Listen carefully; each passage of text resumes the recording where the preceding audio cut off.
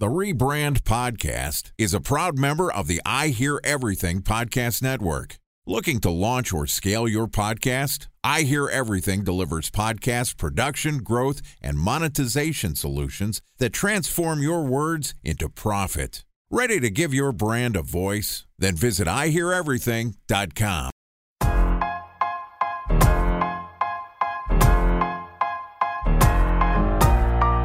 Welcome to the Rebrand Podcast, an I Hear Everything production. This podcast tells the stories of world-changing marketing campaigns as told by the people who build them. In each episode, you'll hear a brilliant marketer talk through the strategy, framework, and tactics used to elevate their brands to new heights. Ready to hear untold stories behind the brands you love? Then sit back, relax, and get ready for the rebrand. Here's the host of the Rebrand Podcast, the CEO of the Harkey Group, Scott Harkey. Yesterday, Jason and I talked about marketing golf to a younger demographic, how this Bad Birdie sensation has really exploded and why it was needed and the challenges and opportunities he faces. But today we're going to talk about branding Bad Birdie's amateur collection. We're also going to get into what's it like as an entrepreneur, as a marketing kind of agency person that goes off and becomes taking a brand to market. I know a ton of my friends in the agency business, myself included, we've always wanted that challenge of like, okay, I've been a high-level marketing person. Now I'm going to take the step and I'm going to bring a brand to market. I think I'm talented. I think I can do it. I love agencies. So if you're someone younger in the business and you're working for an agency, I truly believe whether it's a production agency, a full-service agency, an integrated agency, a digital agency, those experiences will catapult you in your career, whether you want to go internal on the brand side as a marketing person or whether you want to be your own entrepreneur. I really think it helps arm you with the tools. And Jason is a walking example of that. So I just wanted to make that little point because I'm such a big fan of, look, you may work for an agency your whole career. It might be for 5 years. But I'm a big fan. I think that working for an agency does prepare you at a high level for marketing wherever you go. So I thought that was a kind of a cool insight that we learned from Jason early on in the show when we heard his background. All right, but let's jump into it. Jason Richardson, CEO of Bad Birdie. What's up, brother? We're back. What's up? Thanks for having me back. No worries. So the one thing, I mean, we'll get into the autograph collection, but just quickly, I want to know like what it's like to go from agency marketing person to a CEO and how much do you still trust yourself? And are you involved in like the brand building side and some of the marketing? I would assume a lot, but I'd just be curious, like, has that been challenging where you'd have to pull out of some certain things and empower your team? Are you still pretty hands-on? Is it a lot more responsibilities with all the hats you have to wear as a fast-growing entrepreneur company? You know, I'd love to hear like maybe your thoughts on that. Yeah. So for anyone who's worked in an agency, I hear you, or I feel like I know you a little bit. Just the thing that I think I learned the most from agencies is the amount of work I put when I was on staff. And I think the benefit of working in an agency is, you get so much exposure to different types of clients and projects and understand what it takes for a team to rally around and do a really quick project, right? So all those late nights you pull are those just the stuff you have to do. Like as the agency, you are trying to provide the best possible creative experience for your client. And in doing that, I mean, dude, I was bred as a racehorse, man. Like I feel like I worked an insane amount of hours. I learned a ton. I learned amazing problem and creative skills. And so all of that helped me to I used all of those skills I've learned to start Bad Birdie. So for anyone who wants to go do that, I would just rely on like, hey, it's going to get even harder than that. So like, don't be afraid of hard work. I think one of my favorite kind of quotes, I don't know who said this, but it's not the business that fails, it's the entrepreneur that fails. And I think a lot of that comes down to how hard can you work and how much like grit and perseverance can you have to go through. And so on that side, it's not the business, it's the entrepreneur. You're carrying that around. Holy shit. It is, and I think it's a reality. And I did say that to someone else the other week, and they're like, "Oh, that is heavy." But I think being an entrepreneur is heavy. I'm not gonna lie. People think it's glamorous. People think it has all these perks, and it does, but it is really hard. I mean, Scott, you can probably speak to that, right? It is very, very hard, and there's a lot of pressure. I mean, just the amount of pressure and people that can affect their family and livelihood and partner. Like it's very heavy, but I love what you said on a little more of a positive note of we rally. We actually redid our core values as our group of agencies and our main integrated agency, OH Partners, we came up with that as a core value, is that we rally. And because that's when agencies are at their best, is those late nights on a project that people are super frustrated on. And like, I do believe that pressure is what creates amazing work for brands. As a hired marketing service company, I mean, you're in marketing services, you're servicing a client in some sort of marketing support. And when you have a bunch of different personalities together, pressure cooking some sort of crazy idea or content, or late night at multiple shoots or whatever, some insight that you're developing, that we rally is, I love that you said that. So yeah, I agree. And I think it sounds like you've taken that same grit and perspective and creative to your company at Bad Birdies, which is a lot of the success. Yeah, totally. And so I think a caveat to all that, right? Like, I love what I do. So like, the grit is enjoyment to me. It's not like I'm like, oh man, I have to do this. Like, those late nights at agencies, I love doing that work. It was so fun. It was some of the best memories in my career, is like those late nights coming together as a team. And I oftentimes think about, work in like sports teams, right? Like, I don't think there's any pro basketball player who's like bummed he has to go to practice, or bummed that he has to watch tape late night. Like, it's kind of what you get to do. And so to circle back, so I just wanted to say that, but to circle back to like what it's like and what am I actually doing now. So as an entrepreneur, you do everything. So I started the business I bootstrapped the whole thing, and I still have done that. And so I've done everything. I haven't had partners or outside investors. And so when you're a solo founder and you start it, you do everything. So I've done every aspect of coming up with a creative idea, to packing a box, to taking out the trash at night in the warehouse, like everything like that. And so what happens is, the joy of scaling a business is like learning where to delegate and where your strengths are. And that is an ongoing process for me. But where we are at now, I think the reason that Bad Birdie has been successful is because the stuff that is subjective. And so what I think is subjective in an apparel industry is the creative and the brand, and then the design itself, right? So the assortment and the product that you're creating. Everything else requires a lot of work, but generally speaking, you can systemize and build best practices. It's more of an optimization game versus like, what's our next big brand campaign, or what's our next big assortment that's going to hopefully sell out, or what is our next kind of idea side of the game. Like, that is where I'm trying to move towards. But historically, I mean, I probably only spent about 10 to 15% of my time on that. I have made some recent hires where I'm mostly hoping to do 70 to 80% of my time on that creative, subjective kind of vision work, and working with our teams to bring that stuff to life. So I'm really excited about that. But the reality is, I mean, dude, I'm not sitting in an office every day being like, I'm going to go like come up with a new polo idea. Like, I don't have time for that. Like, you're putting out fires. You are dealing with warehouse fires at a larger scale. You're dealing with finance. You're dealing with people. You're dealing with HR. You're dealing with how you're going to sell into the customer. How do we fix what was wrong? How do we open a new, sales channel? Like, it's all these things, but all of it is like so fun for me. And it's just like this continual growth process of like, oh my gosh, we can go chase that, and that's new. So I don't know if that gives good context. I always say, as an entrepreneur, you have really high highs and really low lows. And you have to be able to bounce back from those low lows and not get cocky when you're up top.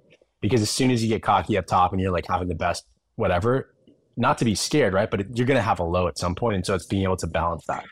So, you and I both are in YPO, and we had a little forum meeting or whatever. And there was this guy that came in and he wrote like a bunch of books about adversity. And they've studied all these entrepreneurs and athletes and successful people. And the number one trait that they found was the adversity effect. Like, how have you handled adversity, not only now in your daily job, but like a lot of people like showed up early on. There were some major like traumatic things as kids and adversity they faced. And then they found that like people eventually get to a point where they're handling adversity like 25 times a day or something. I forget the number. And how you can battle and handle that adversity, and how quickly you can deal with adversity, and how you can kind of control your vibe basically during that adversity is a major and one of the most predictors of success. So I kind of heard that a little bit too. I know we're off kind of not on marketing a little bit, but that's something I think about a lot, is like, as adversity comes up every day, which it does, like you and I get on our call, like right off the bat, we're like, oh shit, man, we're both dealing with some shit right now. Nothing major, but adversity. That's probably what you're probably seeing now. And like, any thought or comment to that? I know I just went on a little ramble. I read something about that too. It is that persistence. It's like, I like the word grit around it, but if you get punched, you get knocked down, can you get back up? And are you going to do it in a way that you're going to learn from it, and not just like, I don't know. It's like you get knocked down, but then you grow back stronger, instead of just getting like, how do I avoid that again? versus you get hit and then knocked down by the same thing over and over. Then you're just kind of, it's not smart. I agree. And I do think, to your other point, and I think a lot about this too, is I think a CEO's job, an entrepreneur's job, is to be that visionary, and you're going to have to empower other people to take on, other jobs. And, visionaries are marketers. Let's face it. That's what it is. Mm-hmm. And that's why, more CMOs today are getting hired as CEOs. It's not the CFOs anymore. Like, you need someone who thinks of the future and the vision of where things are going, and then the products have to be there with it. All right, I'm all over the place, but let's go to this amateur collection. We're gonna have a little bit more time, so walk us through that. And then I knew you also launched your women's line recently too, which I know my girlfriend Shay is like so excited about it. I mean, beautiful looking product. So would love to hear a little bit more about the why behind those and some of the marketing. Yeah. So to speak to the amateurs collection, every golfer's favorite tournament of the year is the Masters, and so it's just it's a great kickoff to the golf season. It's in April, it's in Augusta, and it's just like so fun to watch. And it's this moment in golf sporting area that everyone just like, it's like golf is here, golf season is here. And so that's a really big opportunity for us to create a lot of energy around our brand. And so we have been doing this a couple of years where we do a limited edition amateurs to play on the Masters every year. I'm still waiting on a cease and desist, but nothing yet. Yeah, we do an amateurs collection every year and do a collection that is inspired by the Masters, and it generally sells out the day of or in a couple of days. The amateurs collection is this idea that let's just piggyback off a really big energy moment in sports. And so we do like a limited edition hat or two, some polos and sweatshirts, and it's just really fun. If you're in the golf space, people are obsessed with the Masters. I don't know how to describe it. Like, I feel like it's even more so than people like NBA finals or people like MLB, or like World Series. Like, it's like Masters for golfers is like this. People are obsessed about it, maybe because it's really, really hard to even get access to it. But for whatever reason it is, it's got this hyper big following, and we drive an energy moment through that every year. And so we just approved this week, this next following collection that's coming out in April, which is really cool. And that's just for us from a marketing standpoint. I think it's important to have those energy moments that gives your customer access to something that's limited and access to like a little bit of a scarcity model on that. In the same way that the Masters is, right? Masters is a scarcity model. That's why everyone waits and they cry when they get their tickets, because they're like, I've been trying this for a long time. So we're basically taking a really big moment that's relevant in culture, and then we're duplicating it in our apparel. So scarcity, limited, and then we do that. So it's really fun, and it sells out. And, not even all of our staff, we don't even make it available to all of our staff. Like you have to buy it like all the rest of the consumers at 5 a.m., like whenever it goes live. That's really cool. Then, we actually had Mindy Weinstein on, who wrote a whole book about scarcity. She's actually an Arizona gal too. I've known her husband forever. Awesome. It was fascinating. And I think not enough brands are doing it. I know I'm not doing it enough of this whole scarcity model, and not like the bro culture marketing of like countdown bullshit and like non-authentic kind of stuff, but like truly one of a kind of items that you're packaging, or limited time items that, just they sell out, and they're supposed to sell out, and they're supposed to be for your, top fans and brand fans to get a chance to get a piece of that. I love that. So it's cool to see you're on that trend for sure. Yeah. And it's just fun to see. It's like watching, just fun to see how many people are on the site and trying to buy it. And then people are like, oh no, I didn't get it. And you see it on eBay the next day. I mean, it's what Jordan Brand with some of the collabs and stuff they're doing. I mean, Nike sneakers app. That's all it is. It's crazy. I've seen it. I remember I was in New York. I'm like, why are these lines at all these buildings? Like, it's some limited time shit. From a business standpoint, the last thing I'll make, it drives energy to our website. And so and it drives energy to the brand, but we'll also get reciprocal benefit from that. So people aren't just buying, they're buying the amateurs collection and the next thing. What's next for Bad Birdie? Yeah, next. So you mentioned a little bit, but we've made a really big investment in women's this year with the growth of golf in this new wave. The sport is becoming more inclusive, and it's no longer just the dudes, an old, rich, white dude sport. It's becoming more inclusive. And there's been a massive move towards women in the game, and it's become more relevant. It's become more of a social outing aspect, and it's been more something that a lot of women can compete in. And, I think that, so massive open space. Everyone is so funny.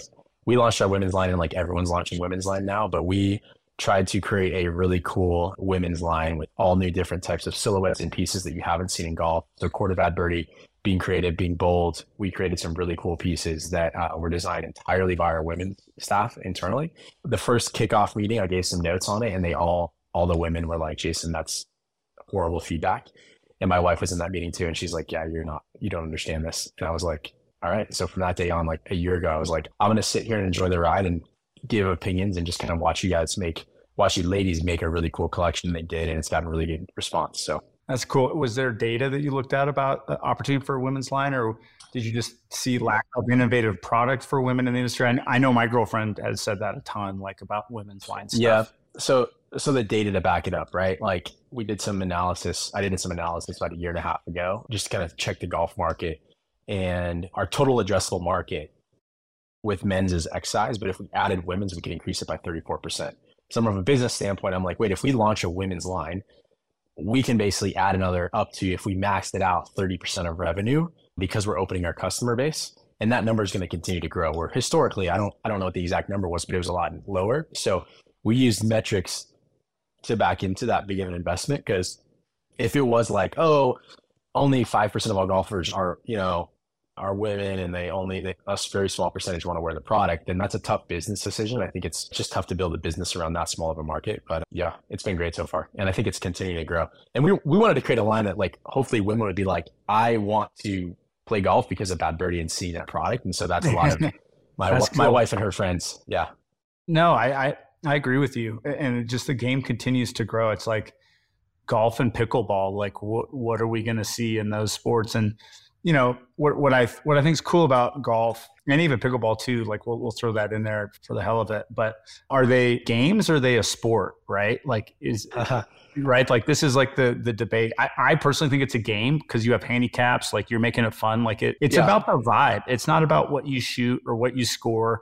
And I think that's why it's expanding, and you've seen Live and all this stuff with Live and PGA going down now. And so I just think it's one of those kind of evolution, sport evolving in front of our eyes, which is allowing just more and more access for people. It's not just the old country club, old white guy kind of thing. And you guys were like kind of a part of the pioneering that, which is why you've seen the copycats, I think. Yeah, no, I think those, golf, pickleball, they can be played as like a really competitive sport. They can also just be played as like, hey, I'm just going to have fun and play super recreationally and not keep score. I think our brand leans a little bit like, I would say we're a recreational sport position on that. So like most of our customers probably are keeping score and are having a fun time and trying to be competitive and keep a handicap, but they're not going to be spending 5 minutes to putt and go overly above it. So it's like we go out there to have a fun time, and we keep we do treat it as a sport and be competitive with it, because that is the fun side of it. But we're not going to like break a club after missing a putt every single time. Like there's some